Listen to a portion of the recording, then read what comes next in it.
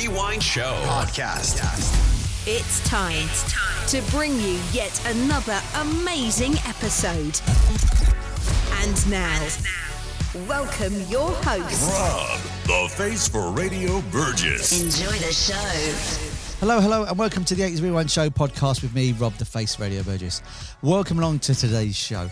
Before I start the show, I've got myself a sponsor now. I've actually got myself in order and got a sponsor. It's called AnyTech. Anyway, let me play your jingle. AnyTech, your local home and business IT support service. Book an appointment today on 07745 178665. AnyTech, we can do that. Anyway, so I had some computer trouble. I phoned that guy from AnyTech. His name's Mike, and he's a lovely fella, and he fixed it for me remotely. So if you need anything like that, he's the guy. Anyway, today's show, I've got an absolute belter for you. I've got the tornado of talk. A lovely gentleman by the name of Rusty Egan. Now, this man surely is a British institution when it comes to music. He played in various bands in the 70s, and then after that he went to DJ at a club called Billy's, and after that the Blitz, which was pretty much the foundation of the new romantic movement. So this guy's DJing skills and this guy's music selection was responsible for an entire genre in the early 80s. I mean, that does not happen anywhere apart from this one man, Rusty Egan. I had a wonderful chat with him, and he's a lovely, lovely man, and it was just a pleasure to talk to him. And he's a very funny guy. You can hear him in the interview. Now, Rusty does swear in the interview. I'm going to tell you that flat out now. So if you've got any children, just beware, because I didn't censor it, because I like to have people just talking as they are comfortably. So there's a few swear words here and there. But that's just Rusty's way, and that's just the way things are. And that's how I want to keep things on this show. Anyway, I'm going to stop waffling. If you can, like and subscribe. That would be amazing. And don't forget, if you want to get me, you can get me at the 80s Rewind Show at gmail.com. Yeah, again, that's the 80s Rewind Show at gmail.com. If you want to say hi, talk some 80s, or you know someone that might want to talk to me like a guest, that'd be amazing. And don't forget to spread the love for the show. Anyway, Rusty Egan, let's get to it. So let's go way back to the start. What was your first sort of music you was into? Was there music in the house growing up? I'm Irish. So if you want to go back that far, I'm from an Irish musical family. My parents had a band. Oh, wow. Awesome. And what did they play? My dad played all wind instruments, i.e. saxophone, clarinet, flute, all the saxes, alto, soprano, clarinet, and he sang. And then in the daytime, he was a tailor, making clothes. Made me a tonic suit when I was a teenager. And my mum, she played the organ accordion, but also the bass pedals. If anybody knows, there's a band called The Doors. They didn't have a bass player because you just played the root note on your foot. Yeah. And then you played the keyboard. So what was his name? Ray Manzarek. Yeah, Manzarek, one of my favourite. I mean, Riders on the Storm with that bass. Do. Yeah. These days he would just create a loop, which is what Ed Sheeran does. Ed Sheeran just clicks with his foot and he does his bass loop, and he clicks with his foot when he changes the chord to the chorus and the verse. It's just about loops. Yeah. And that's the sort of, so is that like an Irish influence when you was younger coming in? Quite an Irish sounding. I love Irish, and I love Van Morrison, and I love them, and I loved U2, and I loved Phil Lynott and Clancy and Clannad and Mary Black. I like Irish music a lot. I like Ireland. I'm Irish. It's all there. So it was quite good that I joined the Skids in Scotland, Yeah. And Midge being Scottish, and I met up with Simple Minds in Scotland. Mick McNeil, possibly one of my favourite keyboard players ever. All that is basically what started Moby. You know what I mean? Everything that we did, Gary Newman, Ultravox, Kraftwerk, all that, by the 90s, you get all these DJs going about house music when it all happened, when it all started. There's even a documentary called We Started It All, or something like that, where it all started. And it's sort of Paul Oakenfold. Paul Oakenfold was a plugger for a record company.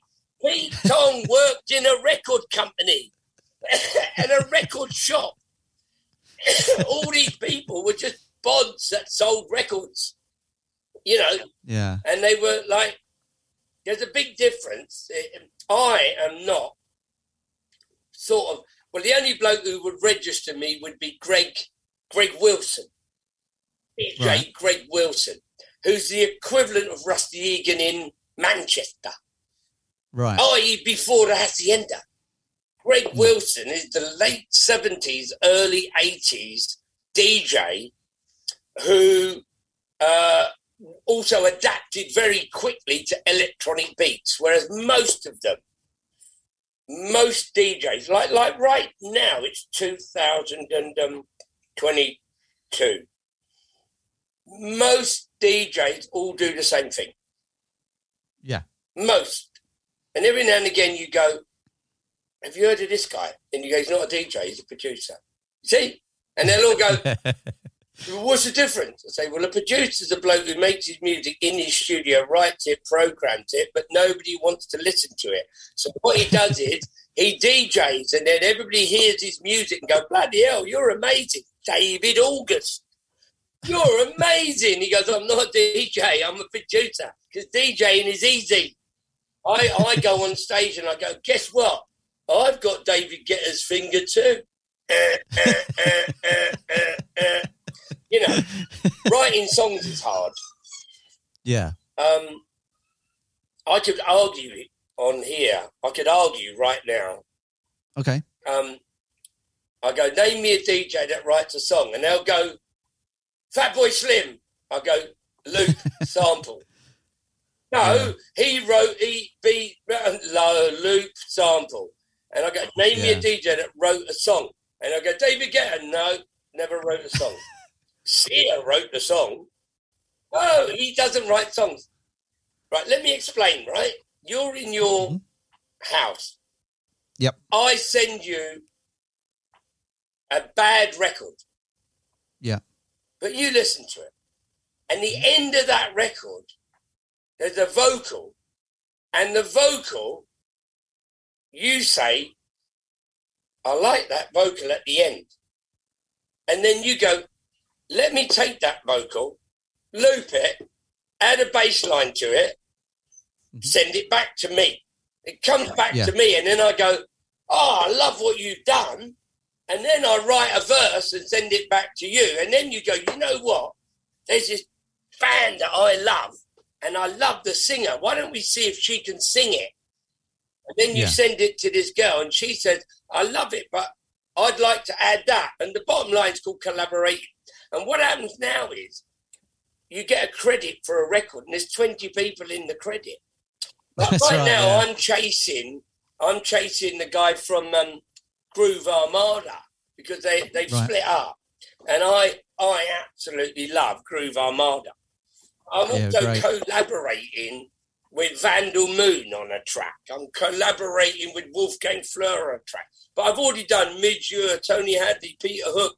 I mean, I collaborate because I write songs, and then Midge-Ure, Peter Hook, Tony Hadley will say, it's good, but it's not right. And then they'll change it. But the bottom line is, if you start with an idea, if you have some idea, and some DJs have some amazing ideas, but they can't write songs.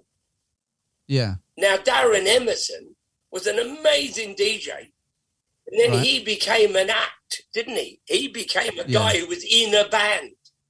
So when you started to get DJs that were in a band, and you went, Underworld, no, they were a band. They were called Fleur, right?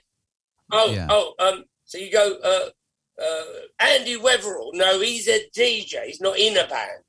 So you end up getting Darren Emerson, or what they called, I forgot her name now, Dido, and remember Dido? I remember like Eminem and stuff, Yeah, and you get like, it's all right now, don't you worry. Ian Marsh. Yeah. You know, the beloved, right? Yeah. So what happened was the DJ bloke became a band, became an artist. Yeah. I mean, do you think like being a musician originally, like with the Rich Kids and stuff, that helped you write DJ records, if you see what I mean? Well, what you're doing right now is what people do in the pub. Yeah. Have a chat with a bloke. Yeah. But if you've got a great knowledge about cars or football, you could be talking and talking and talking. Yeah. So everyone's got a podcast now, right? So the point is, if you're good at something, people will like it and follow it. And if you're not, you go, why is that bloke on the telly? Why is that bloke on the radio? He's bloody rubbish, you know. And you go, why has that guy got 200 million bloody followers, you know? And the point really is you just do something and you're good at it. Well, when you're like unsure of yourself, like me, I could walk out on stage at the O2. I have no problem talking to 1,000 or 16,000 people because I just do me. But if you said, Rusty, I want you to be an actor and read these words and walk out onto a stage in a theatre and I want you to become this person, a role, I go, oh, my God, I don't know if I could do that. That's called acting, Rusty, you know. Yeah. So that's really hard. So if something's really easy for you, put a record on. Now put another one on. You know, it's not rocket science. Well, if you were in a band and you were doing a medley, and you go, right, what we're going to do is we're going to do Fade to Grey, and then we're going to do All You Ever Wanted, All I Ever Needed, and then we're going to do Fashion. I don't want you to drop the beat, right? Right. I'd count the bars, wouldn't I? 1, 2, 3, 4, boom, boom, boom, dum, dum, dum, dum, dum. Yeah, do do do do do do do do ba da da da da da. I'd count the bars. I've gone up to DJs, and I've gone, "You've got a vocal clash," and they go, "What?" I say, "You keep vocal clashing." What are you talking about? I say, "There's a build, there's a drop, there's a vocal." Yeah. You're still banging away with the drums while the vocals started. That's the bit where you fade out the other record. He goes, oh, I don't give a toss about that. I'll just put one record on. And I'm going, well, you're disrespecting the art.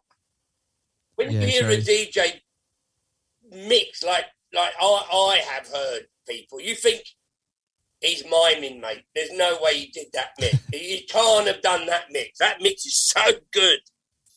You know what I mean? And there are people, Frankie Knuckles, I was on a roof in Ibiza and he was sitting down, God forbid he had arthritis or something, you know. And the music was just one long, never-ending, beautiful, you know what I mean? And you were like, how does he do that? And I don't know if anyone knows, if they're interested, there's a program called Mixed in Key. Yeah. Pete Tong supports it. I still haven't got my head around it because they give you a graph, E flat, A flat, D flat, major, and they go, but all the A's and all the D's, and you can't mix a D with an F, and you go, I just want to press a button and it does it for me, you know. And I do write to them and I go, guys, it's a great program and I pay for it. And my laptop then gives me the key because I've got the key. I just do it by ear, and I go, all I ever wanted, fade to grey. No, that doesn't work. And I can't mix them together. But you can mix them together when there's no musical bit, which means just the drums, right? Yeah. So that's what mixing's about, getting the drop right. So it's like DJs become quite visual now, isn't it? Like people can see the audio waves. Like with Mixed in Key, you can see the key. It's changed completely, isn't it, from when you started back in the day? Yeah, but when I started back in the day, I actually have got a front cover of Norman, Fatboy Slim, saying Rusty Egan was the first DJ that I looked up to as a named DJ. Before, what happened was you went to a club and the club was the brand. You didn't know who the DJ was. And not only that, he was in the dark. You didn't even see him. That's right, And you just heard the music. And sometimes he was up a ladder. There's no way you could even wave at him, you know what I mean? So, and you wouldn't even hear anything that you wouldn't hear in another club. Yeah. and they all went to the same record shop and bought the same records. And in that shop was Pete Tong selling it to them. And he was going, mate, can I carry your bags? And Froggy, who was the DJ of the time, said, no problem, mate, come with me. Which is the great thing about everyone.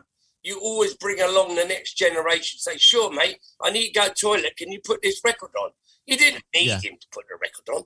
You just gave him the opportunity to put the record on. And then he got the bug. And it went down so well. I want to do that again.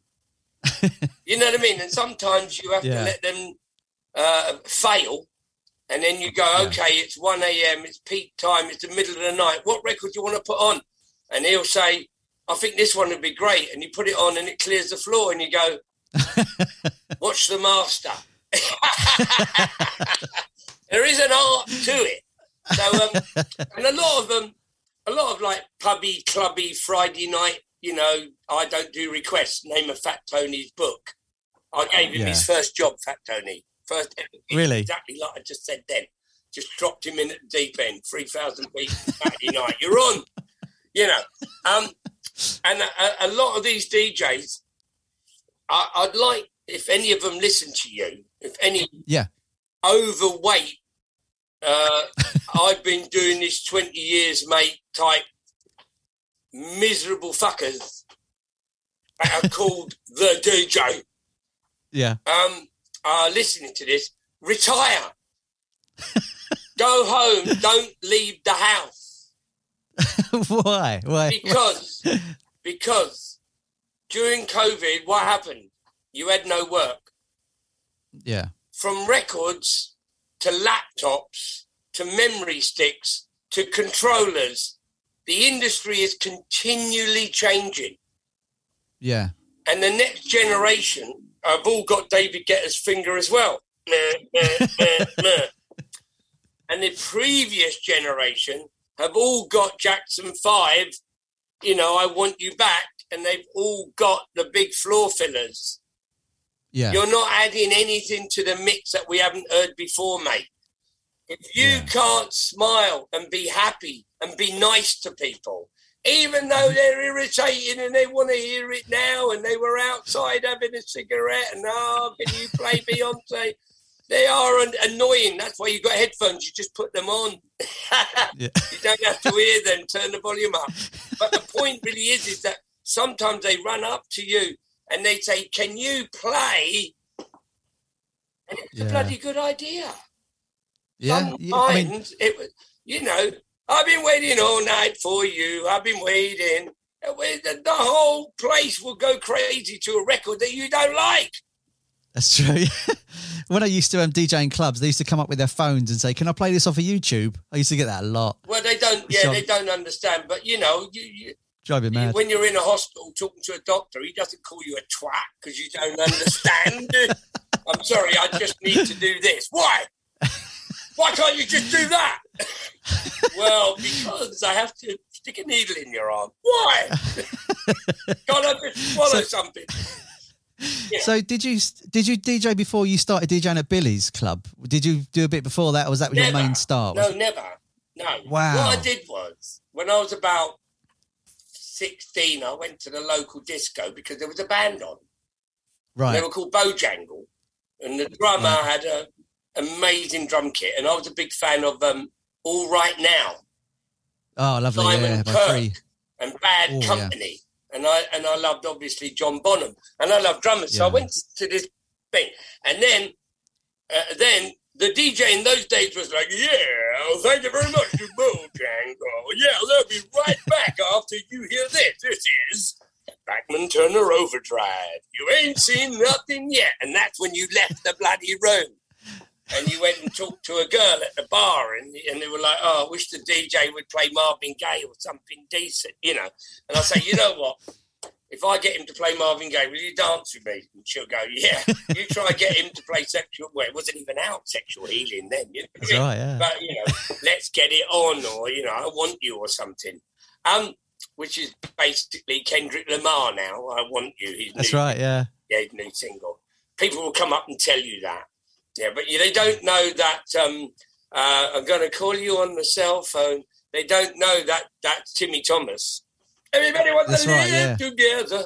Why can't we live together? So yeah, us DJs, we know where all the samples came from. And yeah, I did go up and I asked him to play Marvin Gaye, but he said no, but I'll play Hot Chocolate. And I went, you DJs are twats. They're just twats. You know what I mean? You know. Yeah, but it's Hot Chocolate's a floor killer and everyone knows it. No one knows Marvin Gaye. Oh, yeah, great. You know what I mean? You've got to admit, sometimes these DJs, they just have to fill the floor. Yeah, that's right, they do know about great music, you know. They'll take you in a room and play you a load of jazz you've never heard of. I don't even know this stuff. And they'll take you down a rabbit hole of, you know, sure. But when you're in a room full of people, you've got to please all the people all the fucking time, you know, or else you lose the room, you know. So I do get that. But I do think, you know, try to smile. I do gigs and the manager of the club comes up to me and says, can you be nicer? And I go, it is pretty difficult to tell a chav about, what do they call that, garage. Got any garage, mate? Got you play garage? Got a 90s garage? Call yourself a DJ? I'm going to complain. You know, and they go up to the bloke and the manager comes back and says, if you play garage, this place will turn into a fight. Don't play garage, right? And then the bloke's coming up going, you got any bloody garage? I know exactly what you mean. And then, then the other one, they want to hear Neil Diamond. Oh, I love Neil Diamond. I want to hear it now. So you're caught between the devil and the deep blue sea, aren't you? Because the manager of the place is saying, can you be nice? I can't be nice to him. He's that thug. So did Billy's blow up like straight away? Was it instantly a hit? Did it do really well? Did it take a while to build? And what sort of songs were you playing at that time? Was it sort of Kraftwerk and Bowie and T-Rex? Yeah, I was. No, let me put it into perspective. Because Steve Strange came up to London, went to Seditionaries, followed the Sex Pistols, followed Glenn Matlock, tried to be in a band with Andy Chudowski, the manager of Roxy, and they had a band with Chrissy Hind. And, you know, he was a cool guy with no money and nowhere to stay, and can I borrow your sofa? And I was a sort of on the dole, in a band, on the dole. That's why you had UB40. UB40, you know, Jarvis Cocker was on that for 20 years. So, yeah, you either working, you weren't working, you had a flat, you didn't have a flat. You never had anything. There was no guarantee. People who had guaranteed had jobs. Right. And in the 80s, they watched Hill Street Blues and couldn't get to the Camden Palace. No. Sorry, I couldn't make it last night. I was watching Hill Street Blues. Oh, you missed Madonna and Prince. Who are they? Oh, you'll know who they are soon. Yeah, wow. Yeah. So anyway, Hill Street Blues. So the point was that I had a record collection before punk, which would have been Lou Reed and, you know, David Bowie and Roxy Music and Tobias. Not many people have heard of Tobias. So basically, I was a Bowie fan, and I knew a bloke called David Claridge who had a David Bowie collection, and everything was inside a sealed envelope, and nobody was going to touch it because only he could take it out of the folder and place it. So basically, I had this bloke in the DJ booth and his personal record collection, Bing Crosby, you know, and drummer boy. So basically, we just played loads of Bowie, Kraftwerk, Ultravox, and I Love Magazine, you know, the band magazine. Yeah. And Gary Newman hadn't made a record, but the Human League had made a couple. Soft Cell hadn't made one. Depeche Mode hadn't made one. So, no, I just had loads of Grace Jones. I had what you would call a cool bloke's record collection because I had punk, I had Television, Marquee Moon, I had, you know, Little Johnny Jewel. Wow. I had the Ramones and all these kind of things. That were like You Can't Wrap Your Hands Around a Dream, Johnny Thunders. So, no, I mean, I played what you would consider to be amazing music in a bar that nobody plays. Everywhere you went, it was like Saturday Night Fever, Ladies' Night. And you go in here and it's Lou Reed, Take a Walk on the Wild Side, and there's is it a man, is it a woman at the bar saying hi? And you were like, I like this place. I mean, I'm playing on Saturday night Torture Garden. Have you heard of that? No. What's that? Is that a record? No, Torture Garden is a rubber fetish club. Oh, right, okay. Yeah, but She and Me was a shop that sold rubber and leather clothes for dress ups. Right. People who would like to tie you up and do nasty things to you with rubber items. Anyway, the music that they would have on in the background today is probably 9 Inch Nails. So the point really is Nick Cave and the Bad Seeds, Barry Adamson played with him in his band. The point was there was a dark side to it. Lou Reed, Berlin, Shiny Velvet Underground, Shiny Piece of Leather, Susie and the Banshees, Public Image, I Could Be Wrong, I Could Be Right. But before that, the Public Image, Death Disco. There was a darkness to it. It was a sleazy basement in Soho where, you know, people turned up after the office and getting drunk, hoping to pick up a little boy or girl. Wow. The real Soho. If you look at the film called Christian F., Berlin, Bowie, the heroin addicts living on the streets, turning tricks. I mean, the real Soho. We love that. We loved it. It kind of gets glamorized nowadays, doesn't it? But people well, you know, the song Small Town Boy is about running away from homophobia and going to London, which was a little bit more acceptable. There was a whole scene of underground clubs where you could go. And the Anvil by Visage was a club in New York. And it was very Germanic and it was very men and very, you know, it was even covered by Die Krupps, a German heavy rock band. You know, it was very men. Now you celebrate being a man with a man. You celebrate it. You know, one of my favourite DJs is what they call a bear. Hi-Fi Sean. He's a big Hi-Fi Sean, guy, if you've heard of him. Yeah. I love him. You know, he's like 20 stone bloke, you know. There is absolutely nothing that couldn't not be written about in some form or other. I mean, today there are people that do enter that area, and I don't want to talk about it on here because there is underground, there is the dark web.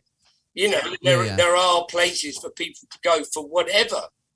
And I, just like Elon Musk and free speech, I think that should be. If you are a pedo, you're a sick person. You have an illness. You shouldn't be murdered. You should actually be able to be looked at as a sick person. I mean, you don't, like back in the days of the vampire, they would go out with their pitchforks and hang the monster who was just basically a sick person who killed a kid, you know, in those films. But all the locals would go out with the pitchforks and want to murder him. I'm not supporting in any way. I just think that if you go to the cinema, they shouldn't be censored, that you can't make a film about, or you can't make a documentary about Jimmy Savile. Make the documentary. It has to be, you can't make it. And they can't mention Gary Glitter. You go, why not? But you just can't mention it. Well, when the Sex Pistols went to number one, they didn't mention it, did they, the BBC? They didn't. At number one, blank. God save the Queen. Number one, and then Rod Stewart. You know, sorry, we'll just brush that one under the carpet. You can't brush it under the carpet. And in this today's world of censorship, I remember John Lennon, right? You know, he wrote songs. He was on the cover of his records naked. He was in bed saying, I'm not getting out of bed until you stop killing each other in Vietnam, you know, and so on and so forth.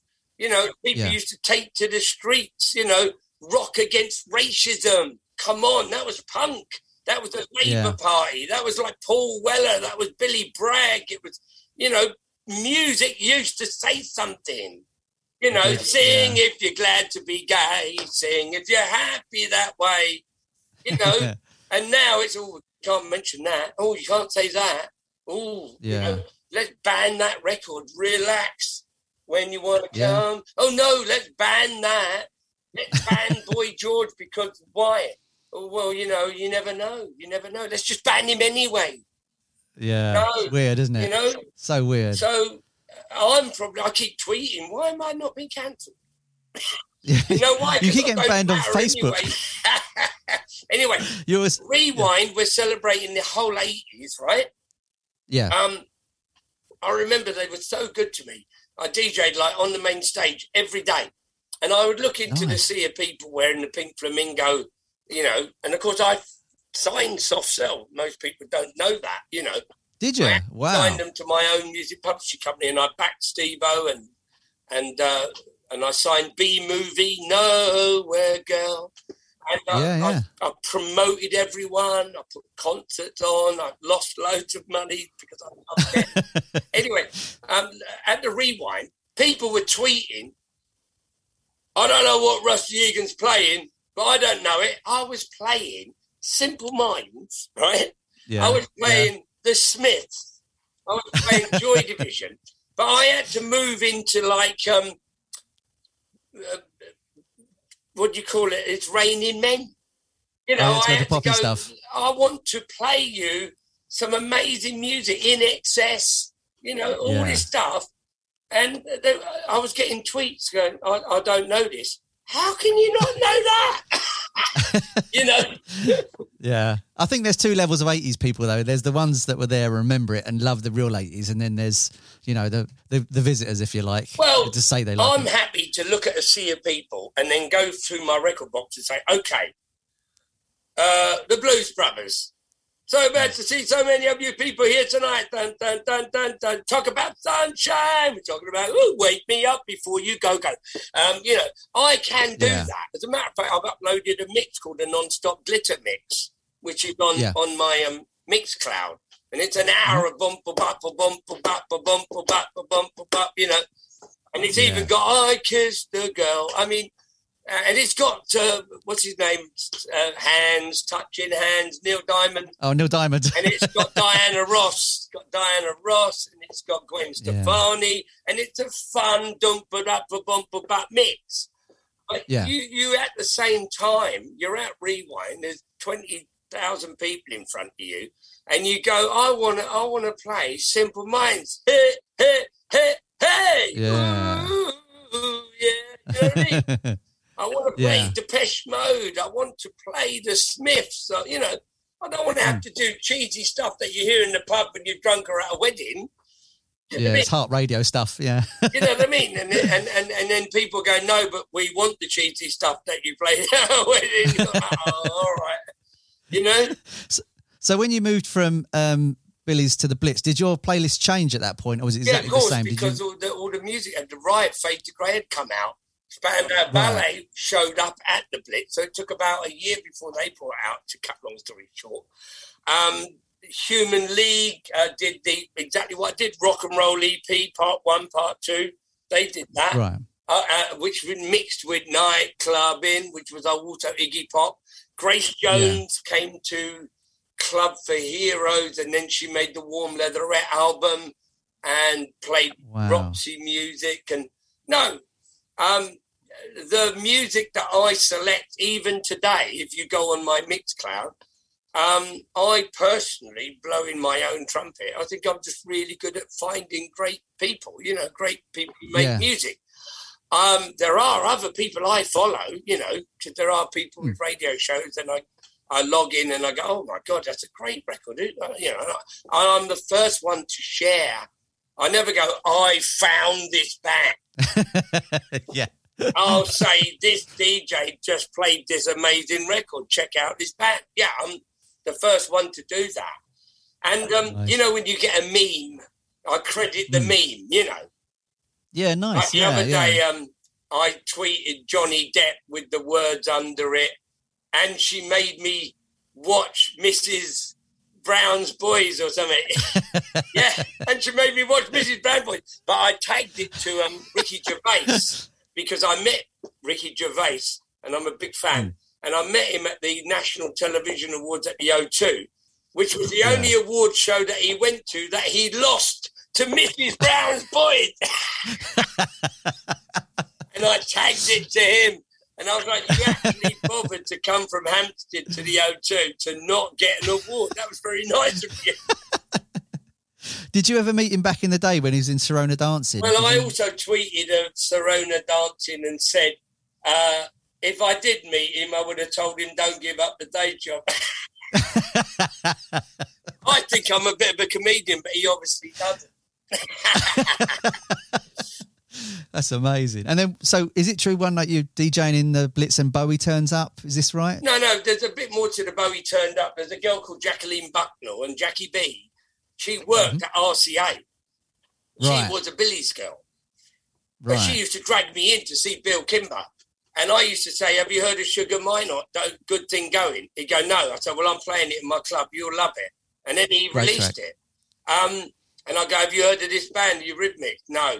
And I used to be this walking, talking. I went everywhere. I went to Virgin because I was in the Skids. I went around all the record companies. And have you seen the Kanye West documentary? I haven't, no. Is it any good? Brilliant. You know why? If anybody watches it, Kanye West is like all those annoying people that have made a mixtape that you don't want to listen to. And the same with 8 Mile with Eminem. He's that little white kid who thinks he can rap. And all I've ever done is tell people who are in a position of power, like Simon Cowell or whatever, someone who's good. And a lot of it, if there's anybody watching this now, wanted to comment, a lot of it, most people say, Rusty Egan turned me on to this. And you get zero out of it. You don't get anything. You just get the kudos that I met Soft Cell because of Rusty Egan. I discovered Ultravox because of Rusty Egan, whatever. And then I had a radio show for 7 years. Right. And they're all on my Mixcloud and all the tour of Spandau Ballet, all the tracks that I played on tour, and 7 years of my favourite David Bowie mixes since we lost David. So Jackie B used to tell Coco, the manager of David Bowie, about the Blitz. And then she said, we're going to make a video for Ashes to Ashes. We need to come to the Blitz to get some people to be in the video because David is very aware of the Blitz Club. Wow. Because he also went to see the Human League live, you see. And he also is quoted in the song Trans Europe Express, Meet Iggy Pop and David Bowie. He also tried to get Michael Rauder, the guitar player, to play on the Heroes album. And he got Robert Fripp to play on the album. But Michael Rauder was in a band called Noi. And Noi was being played by me at the Blitz Club and listened to by Ultravox and Billy Curry and Mesure. And then if you play Noi, I used to mix Noi with Ultravox. As a DJ, I'd mix the tempos together. So you would basically go, this sort of sounds like where Joy Division were listening to. They go, and I used to play Love Will Tear Us Apart and E-Music by Noi. And I supported Michael Rauder as a DJ in London. And on my new album, I'm working with a band called Future 2 from Germany, who have got an album out with Wolfgang Fleur on a vocal. And I've got Wolfgang Fleur from Kraftwerk reading a story on my album. So if you join all the dots, we're all into the same music, the same people. And when David Bowie came to the Blitz, I was on tour. I wasn't there that night. I was in the Skids. Wow. Produced by Bill Nelson. And Bill Nelson was in Bebop Deluxe. And Bill Nelson made a song called Living in My Limousine, which I used to play in the Blitz Club before Cars. And he said to me, that Gary Newman song sounds a little bit like my Cars, my living in the limousine. I could link it forever. And what I'm doing right now, next year, I'm going to do an audience with Rusty Egan. And the thing is, I just don't stop talking. So I like it. I'm going to do sort of cheap. I want to do cheap, meaning like 15 quid. Just about cover the costs of the room and the bar and the this and the that and the travel and the hotel. If 100 people come, take away the VAT. You know what I mean? You just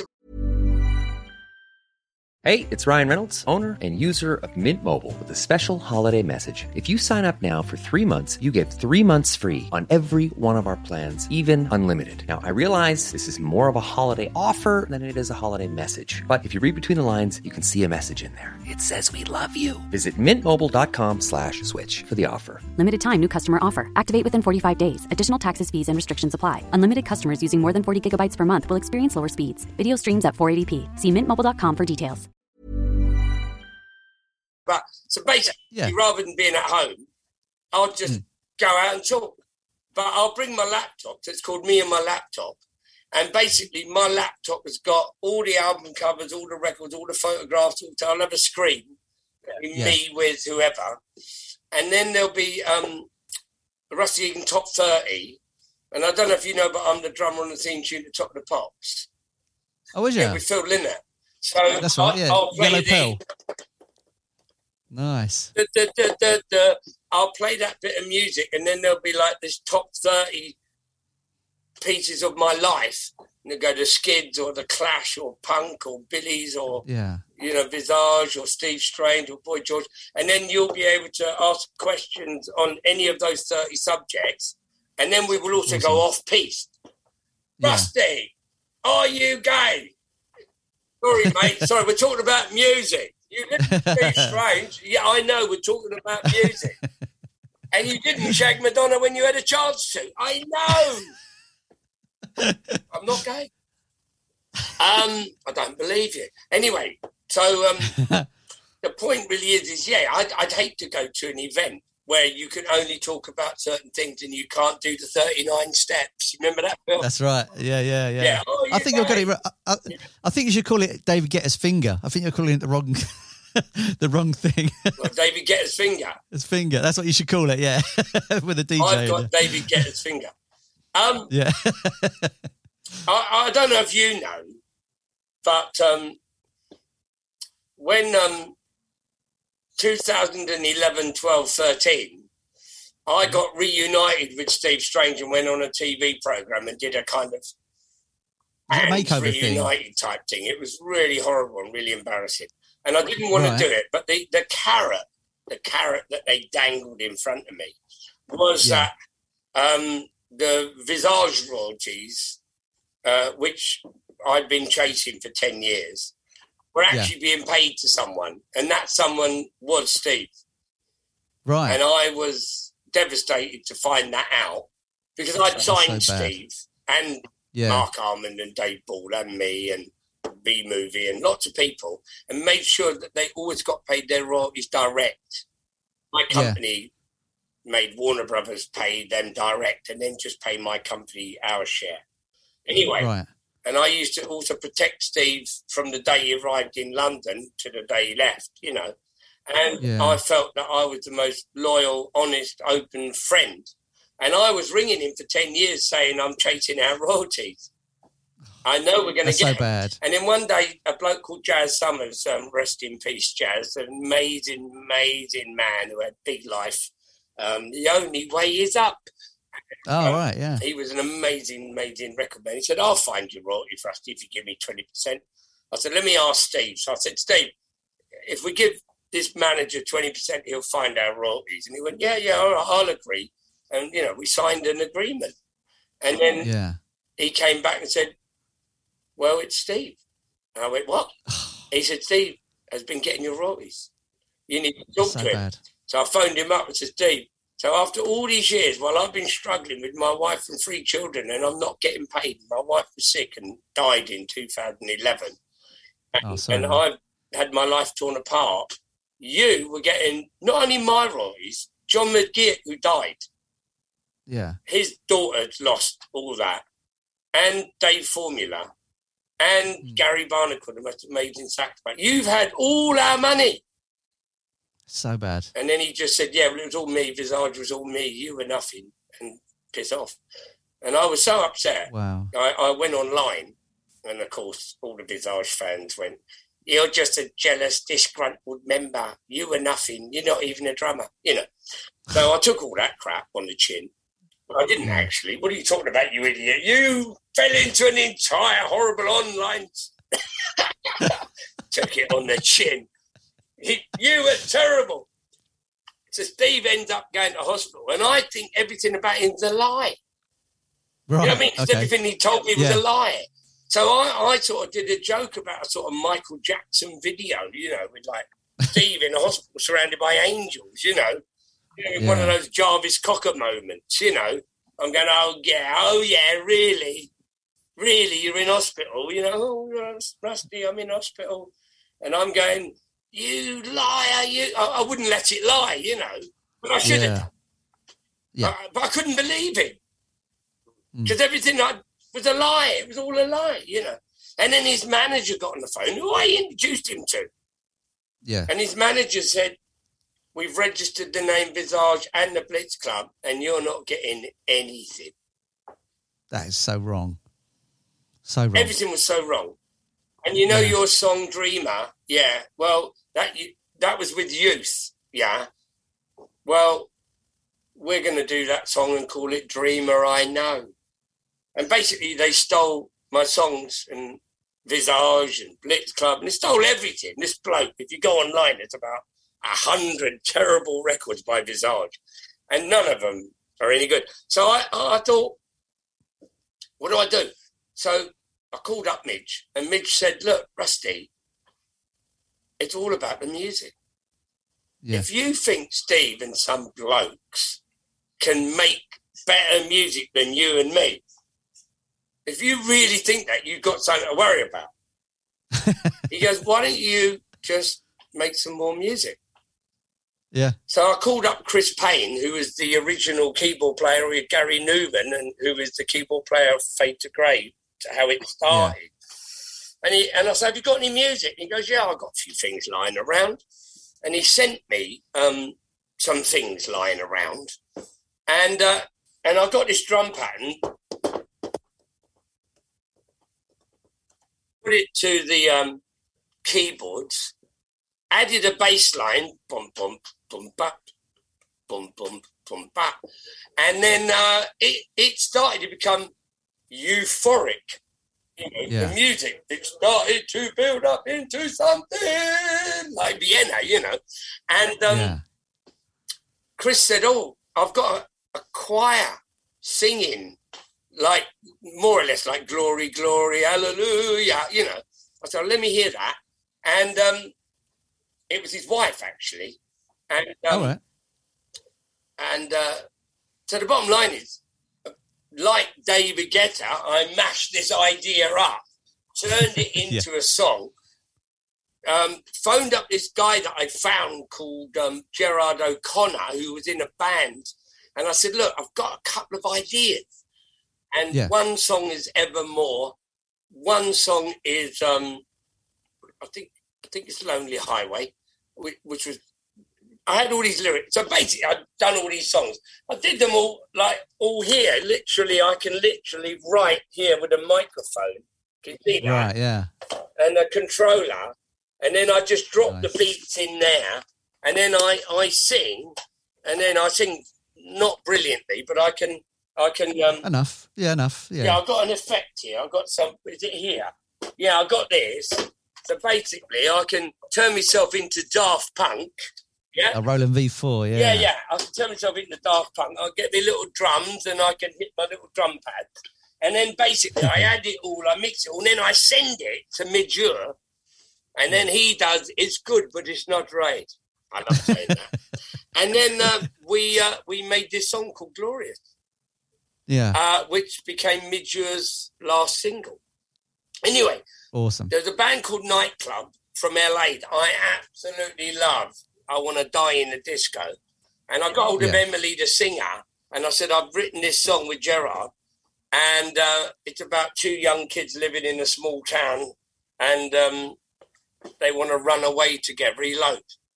And I see it as a kind of Las Vegas type, road movie type song, And they go, oh, we're in Vegas next week. We'll make a video for it. And it's online. It's called Evermore.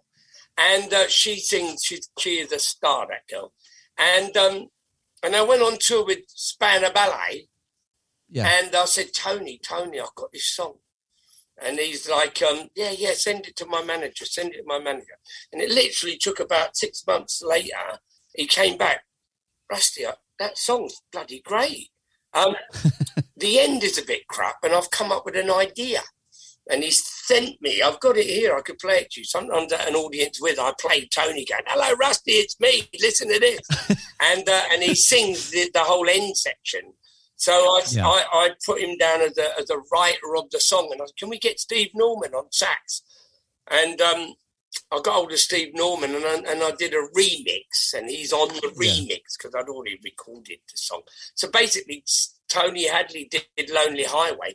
And then I had another song. I was out in Ibiza, and I met this band, and they were called Now Then. They come from Manchester, and they were lovely fellas, lovely. They were very, very Oasis, you know. They were very Oasis. And Ricky, what a lovely fella, Ricky. And I said, Ricky, let me hear all your songs. And basically, I did what David Guetta does. I heard this bit of a song, and I went, do, do, do, do, do, do, do, do, do. It was like a pop song. I went, I want to do that, like Joy Division. Yeah, nice. And I did this, you know, sounds like Temptation, you know, down, down, down, down, down. And then Rusty did a little bit of a vocal, like, you know. I do a bit of a vocal, but I'm a bit hoarse because I've been drinking all night, you know. And he basically parties like there's no tomorrow in Ibiza. And become a very, very good friend. And I said, look, I think we should send this to Peter Hook. And we did. Yeah. And Ookie goes, it's bloody good, but it's not right. And he goes, I want to play some bass and put a bit of guitar on it. Is that all right? I go, Ookie, do what you bloody want, mate. And he comes back, and it's called The Other Side. And I love it. I love it. Oh, yeah, 1 minute. I'll just show you something. Okay. And then one of my favourite photographs ever is Ookie. Look at that with his factory factory shirt on. Right? That's really cool, holding his bass. I made it on vinyl, right? And it's on gold vinyl. Look at this, mate. Oh, beautiful, yeah. Yeah. And I pressed up 300 copies and nobody bought it. So anyway. Not yet. And I got all the words on it. And then Martin Glover from Killing Joke. Yeah. He said, I love it, Rusty. Let me do a tripped out version. And it's on an album called Music for Taking Drugs. No, Music for Getting High. I want to take you to the other side. So basically, there's all people tripping out to that record, Born in Ibiza. So the bottom line is, that record, Welcome to the Dance Floor, the album on vinyl, it got accoladed, you know. So when they brought out Visage album number 4, Visage album number 5, Visage the orchestrated, Visage the remix, it was like, forget that shit. Rusty Egan's album's bloody amazing. It's got Midge, Tony Hadley, Peter Hook. Yeah. And then I did all these remixes, Welcome to the Remix. And I put them all up on Bandcamp.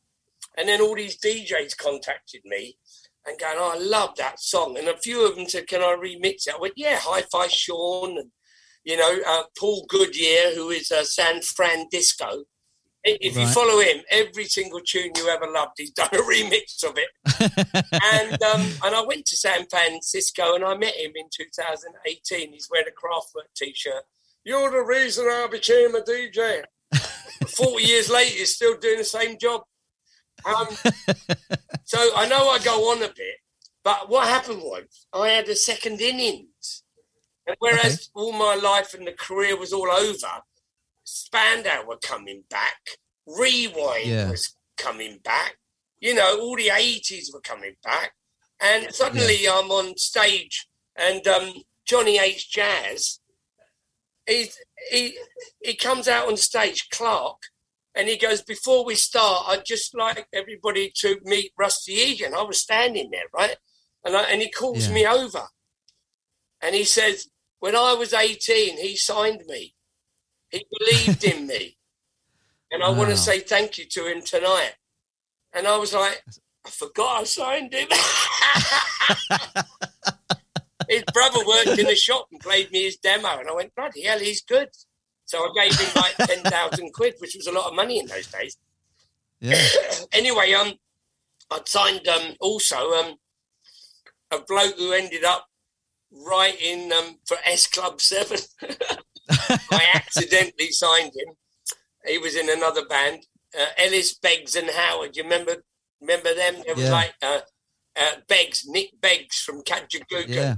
They were very, very good musicians, Ellis, Beggs and Howard.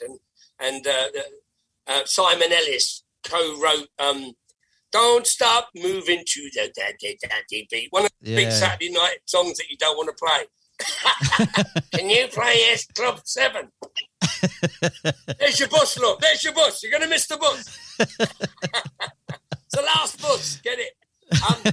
So what happened was, because I had this radio show, and I found all these bands that were like, Rusty, we love the 80s and we've got a band. We bought a synthesizer and we've got one David Guetta's finger, and they were really good. And I basically started telling everybody about all these bands, Vile Electrodes, and then I found this bloke called Chi Ming Lai, and he's got a website called the Electricity Club.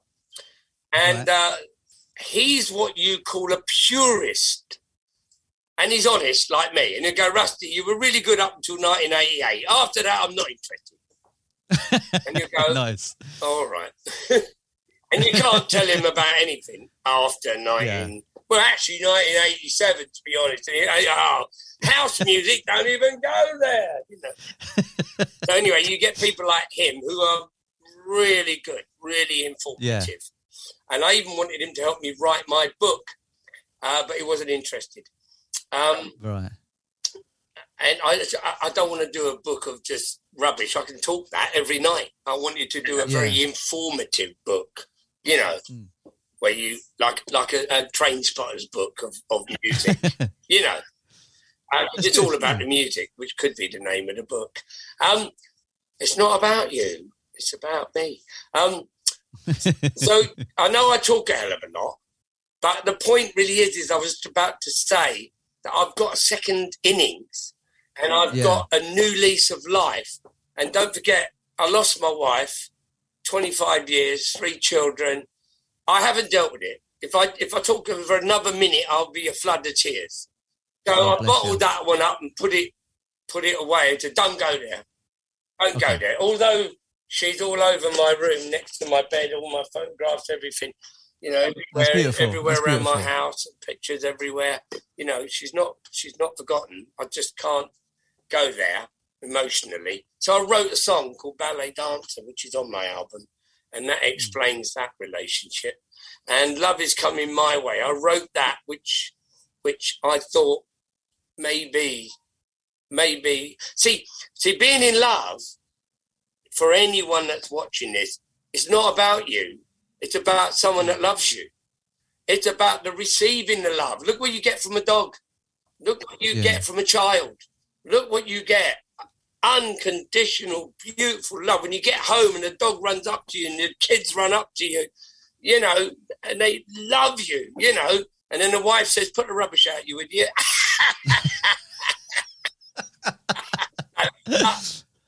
Unconditional, beautiful love. And I'm a granddad now. I've got a daughter, I've got a granddaughter. Wonderful. And I love love. And love is so big in my life. But, of course, I lost the love of my life. So I thought I could never love again. Another song, which is about that. So I am a bloke like everyone else looking for love. But when you look at 2022 and 1988, you could put your hands in the air at a rave and be in love. You could be in love every week, Yeah. And I met my first wife and my second wife and loved them both dearly and married them both and had children with them both. I don't just go around falling in love. Yeah. I get married and do it and go the full hog. And the bottom line is the first one didn't work out and cost me dearly. And the second one did work out for about 20 years, but sickness got in the way of us. And I think all those experiences, when you hear Phil Collins got divorced and he wrote In the Air Tonight, you know, when you hear, you know, Marvin Gaye, I want you, and you know that Berry Gordy's daughter, you know, and he came to London a broken man, and, you know, and then he did Sexual Healing, and everybody wants love. I'm not talking about giving love. I could fall in love every day. Oh, my God, you're beautiful. I love you. No, receiving love is love is the drug, you know. And when you don't receive love and you're single, which is what Lonely Highway is about, and you see people that are in love, you're like, you know. But at the same time, if 9 out of 10 people said to you, are you happy? I say, I am a happy person, but I am like in heaven when I'm in love. I'm not a miserable person. I don't wake up in this beautiful place here, right, with the sun shining, and I'm healthy, and I'm a decent weight, and I've got no debts, no loans, no, you know, cure people on my doorstep. No, I am forever grateful to where I am today. But if I was loved as I have been loved before, if I had that, then I would end my days, you know, like, wow. Because you know that old one that you want to go to the top of the Empire State Building and share the view with someone, you know what I mean? You don't want somebody going, I can't be asked. Oh, come on, I want to see that. Come on, we're in New York, the Empire State Building. Oh, who cares? You know, you've got to be with a compatible person. So on my new album, I don't know if you're interested, but I wrote a song with Zane Griff. I don't know if you've heard of him. Right. 2 albums with Tony Visconti, and he worked with Midger and Hans Zimmer, and he's an amazing guy. He's working with Chris Payne, and they're working together on a load of music. He's very Bowie-esque, if you look at him. Very Bowie-esque. Anyway, I wrote this song, and then Wolfgang Fleur reads the story. You know, Wolfgang talks like this, and so basically the song is the story of my first love. Right. My first teenage 17 to 20 love, you know? I you never basically forget, tell the story. And it's beautiful.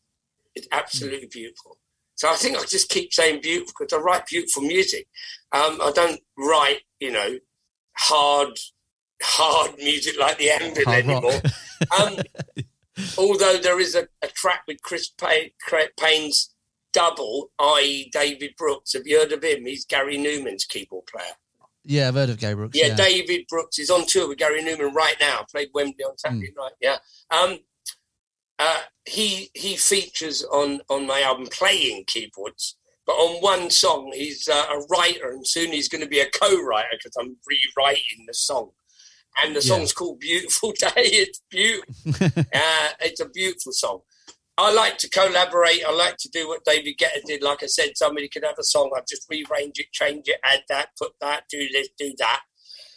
I got another song, and I got Andy Mackay from Roxy Music, one of my favourite sax players ever. I've tried to get Gary Barnacle, who plays on I Thought I Could Never Love Again, plays on All of Visage. Gary Barnacle plays the sax on All of Visage. Love Glove, amazing sax on Love Glove. Steve Norman plays sax on Lonely Highway. And then Earl Slick, the guitar player, I've got him on another track. Yeah. Have a Bowie on. Yeah, and then I've got 20 tracks I'm working on, not just one. I got one with Volker Milch, German guy, absolutely loved that. I got another one with Vandal Moon, if you check him out. He is fabulous. Have you heard of Synth Wave?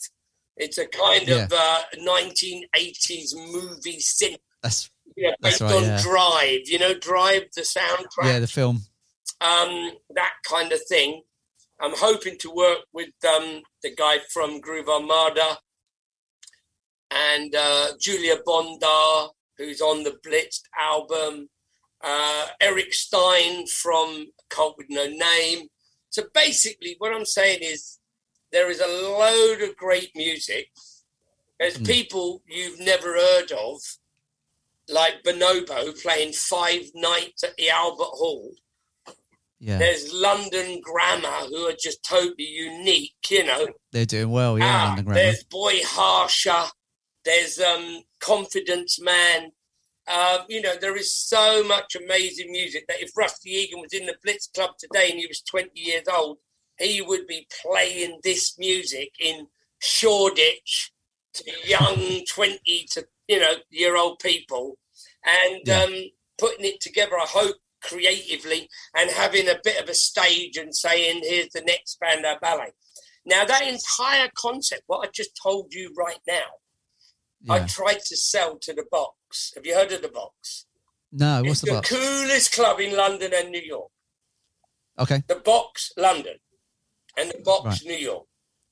Open till about 5 a.m. No sign outside. You can't find it unless you're in with the in crowd. You can't get in unless you're on the guest list. It's everything that the Blitz created in the 80s, meaning outside was homophobia, violence, thugs, football fans, and you didn't want to be there. And you need to scurry off into a dark alleyway, into a place that nobody knows where it is, and you hear the music you love. That is happening today at the Box. Except I can't get in. And so if during people COVID, some people did a meme. And the meme was a picture of a £50 note.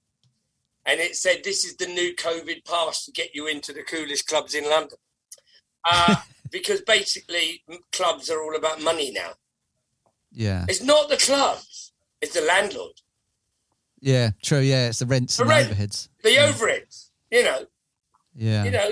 I mean, so was it quite cheap, just jumping back a little bit, when you got like the Blitz and Billies, were they cheap to rent in? Was it? Because it was student night, mate. 50p for a drink, £1 to get in. That was it. You know, and the overheads, were the overheads cheap for the rent? If the club tried to put the price up, we said we're going somewhere else. Love it. Yeah, we did it a couple of times. Club for Heroes moved. And then we got offered this deal from Coco, which is the Canada Palace. And to go back to the Steve Strange story, I basically DJ'd the Canada Palace, booked all the DJs and booked all the acts, and Carol Hayes did all the PR and marketing. Steve literally got paid £1,000 a week to go to a club. He didn't actually do anything. Anyway, the owners of the club said, right, new deal. We only want you and Carol. Right. And I said, but Steve's my partner. You can give him £1,000 a week out of your share, mate. We want to do a deal with you and Carol because you are the two that make it happen. And I said, it's Steve and me or nothing. So they said, okay.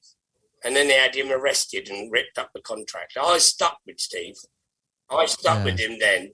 And they said, according to our contract, he's been selling drugs or taking drugs or something. And we can't be in business with you. And they ripped up the contract. And I lost £1,000 a week in 1982. But I stuck with him. Anyway, on his deathbed, the owner of that club tried to make amends to me and give me the Limelight Club. Have you heard of that? No. Was that London or New York? Yeah, London, yeah. And it's in Shaftesbury Avenue, and he owned it. Wow. And this is a funny story. So basically, he's on his deathbed. He's hugging me. Every time he shook my hand, he had 500 quid in it. He just shook my hand and it was 500 quid. And he was going, Rusty, I love you.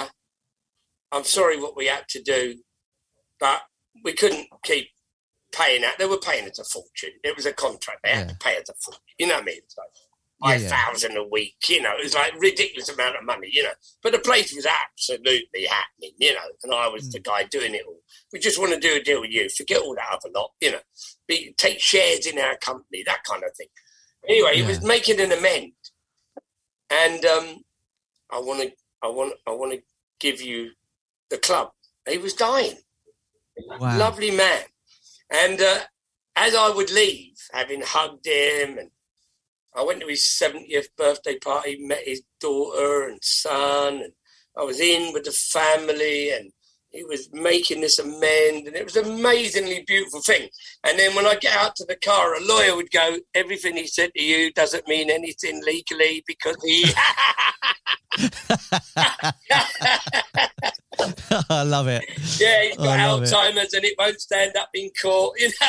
So 1 minute I'm a multi-millionaire, the next minute I'm just getting back in the car and going to London. Just Rusty again. I love it. Yeah. So if anyone wants to check out your music, where would they find it? Where's the best place to get it? On your Mixcloud? Believe it or not, I put a lot of stuff on Mixcloud, but there's a lot of laws where you can't upload things. I've just done a Duran Duran mix, all of me. Nice. It's managed to stay on Mixcloud and SoundCloud. But I did a Spandau Ballet one, and that got taken down. So there's another one on Mixcloud, and I did U2 in the 2018.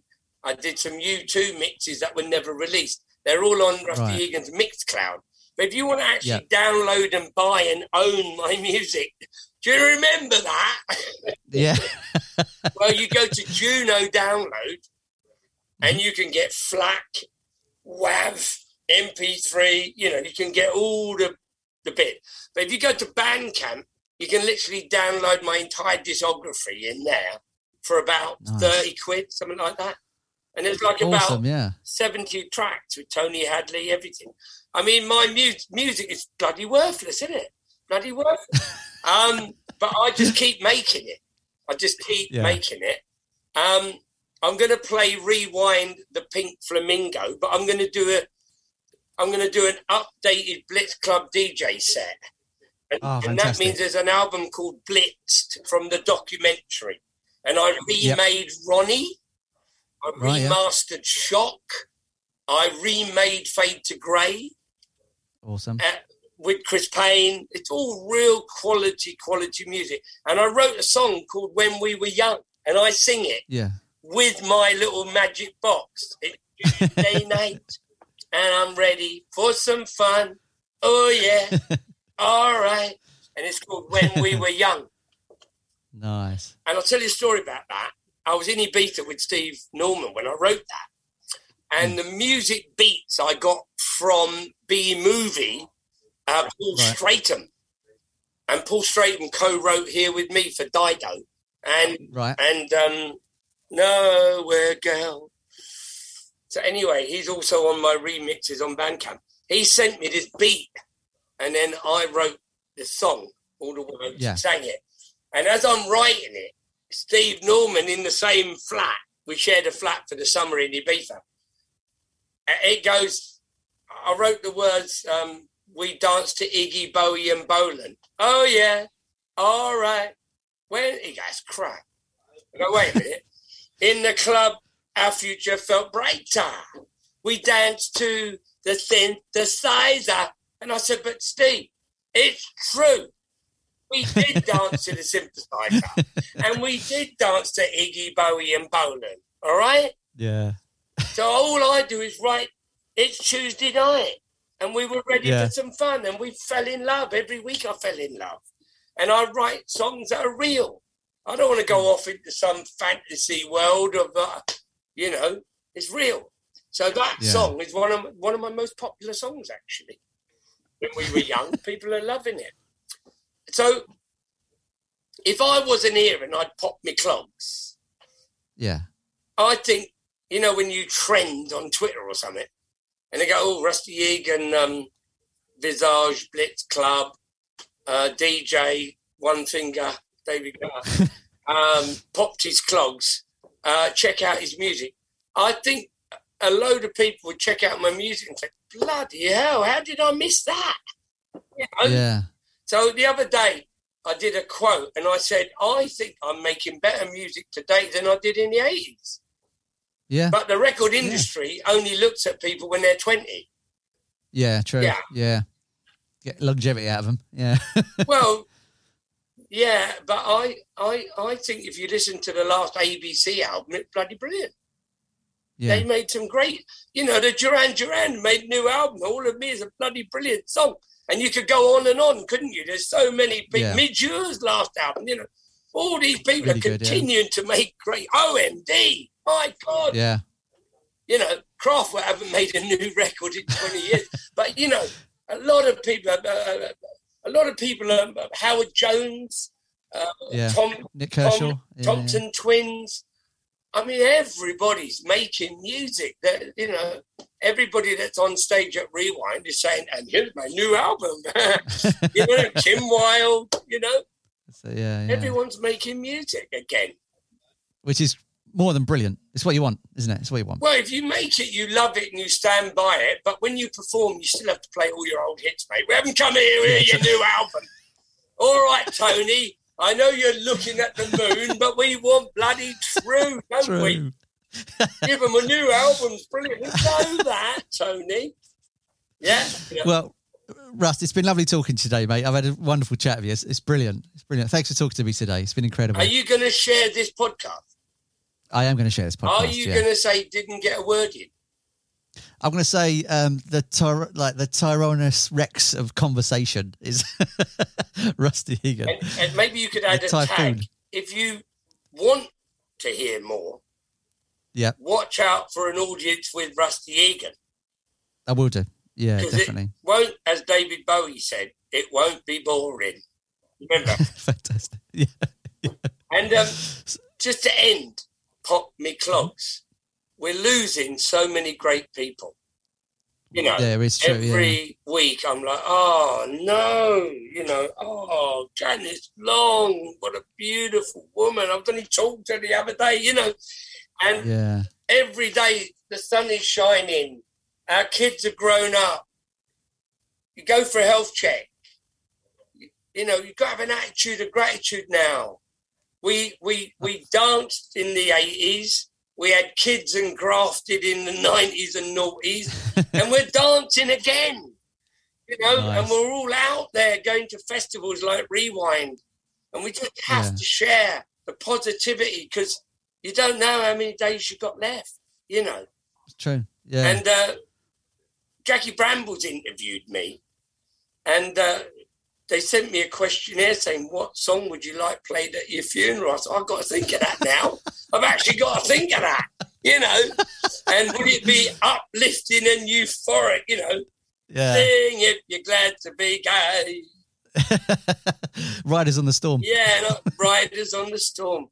No, I actually said, if you go on YouTube and you put in Brian Eno, Brian Eno music for airport 6 hours stretched version. What? Wow! I've got the vinyl somewhere. Yeah, but there's a 6 hour version. And what I do is I put on headphones at night and I fall asleep to this ambient music. Yeah. And what I said in this Jackie Brambles questionnaire, which I never actually got to say on the actual podcast, which was, if you're at my funeral and you put on this 6 hour version of piece of music and people can leave straight away. They've been in there for half an hour. Oh, bloody hell, come on. It won't even be a funeral, it'll be a cremation. Come on, just torch him. Yeah. You know, I've got to get out. I'm too hot. I've got to go for a pint. Let's get to the wake. But if you actually stood there and said goodbye while Brian Eno's music was playing in the background, this ambient piece of music that goes on forever. Yeah. My message in that would be, music will outlive all of us.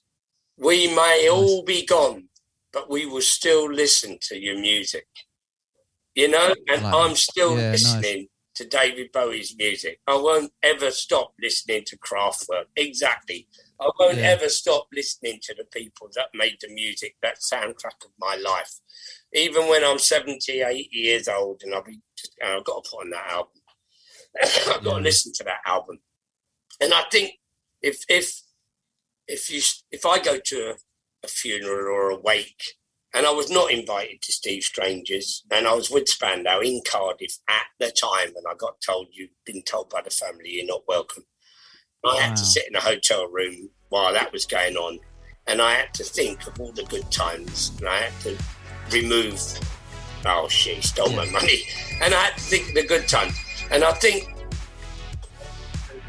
we've had good times.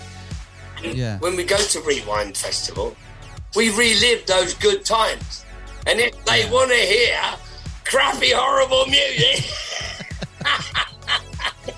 it's raining men. And they're all dressed up, and that's the blokes. All the blokes. That's right, yeah. Up. If you enjoyed today's episode, make sure to subscribe and